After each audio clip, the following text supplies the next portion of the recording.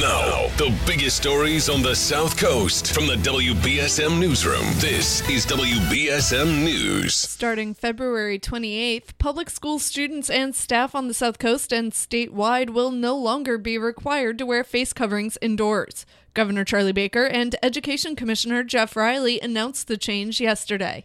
New Bedford School Committee member Chris Cotter told WBSM's Brian Thomas the committee hasn't yet heard from the superintendent, but he hopes his colleagues vote to lift the district's indoor mask mandate at the next meeting. I'm hoping that the mandate will in fact be lifted, because I do believe that, these kids do need to get back to reality the way we are, and that's not with masks. Meanwhile, Dartmouth Schools Superintendent Dr. Bonnie Gifford called it, quote, a welcome announcement. The Dartmouth School Committee meets on Monday. A two-vehicle crash in Taunton on Wednesday evening seriously injured one driver who had to be medevaced to a hospital.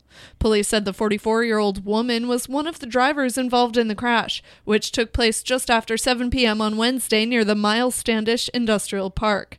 First responders arrived to find two vehicles had collided at the intersection of Robert Treat Payne Drive and John Quincy Adams Road, according to police. The woman's current condition is unknown. The other driver, a 60-year-old man, was treated on the scene but declined to be taken to a hospital. Taunton police are actively investigating the incident.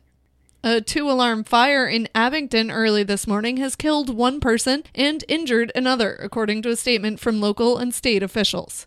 The officials said Abington firefighters responded to 736 Linwood Street at around 3:45 a.m. Thursday, arriving to find the home fully engulfed in flames with heavy smoke conditions. They said one adult was taken to an area hospital and another adult succumbed to their injuries.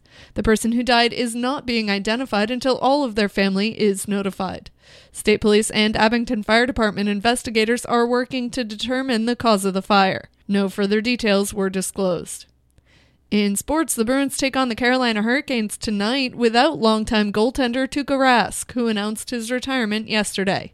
And tomorrow, the Celtics go up against the Denver Nuggets.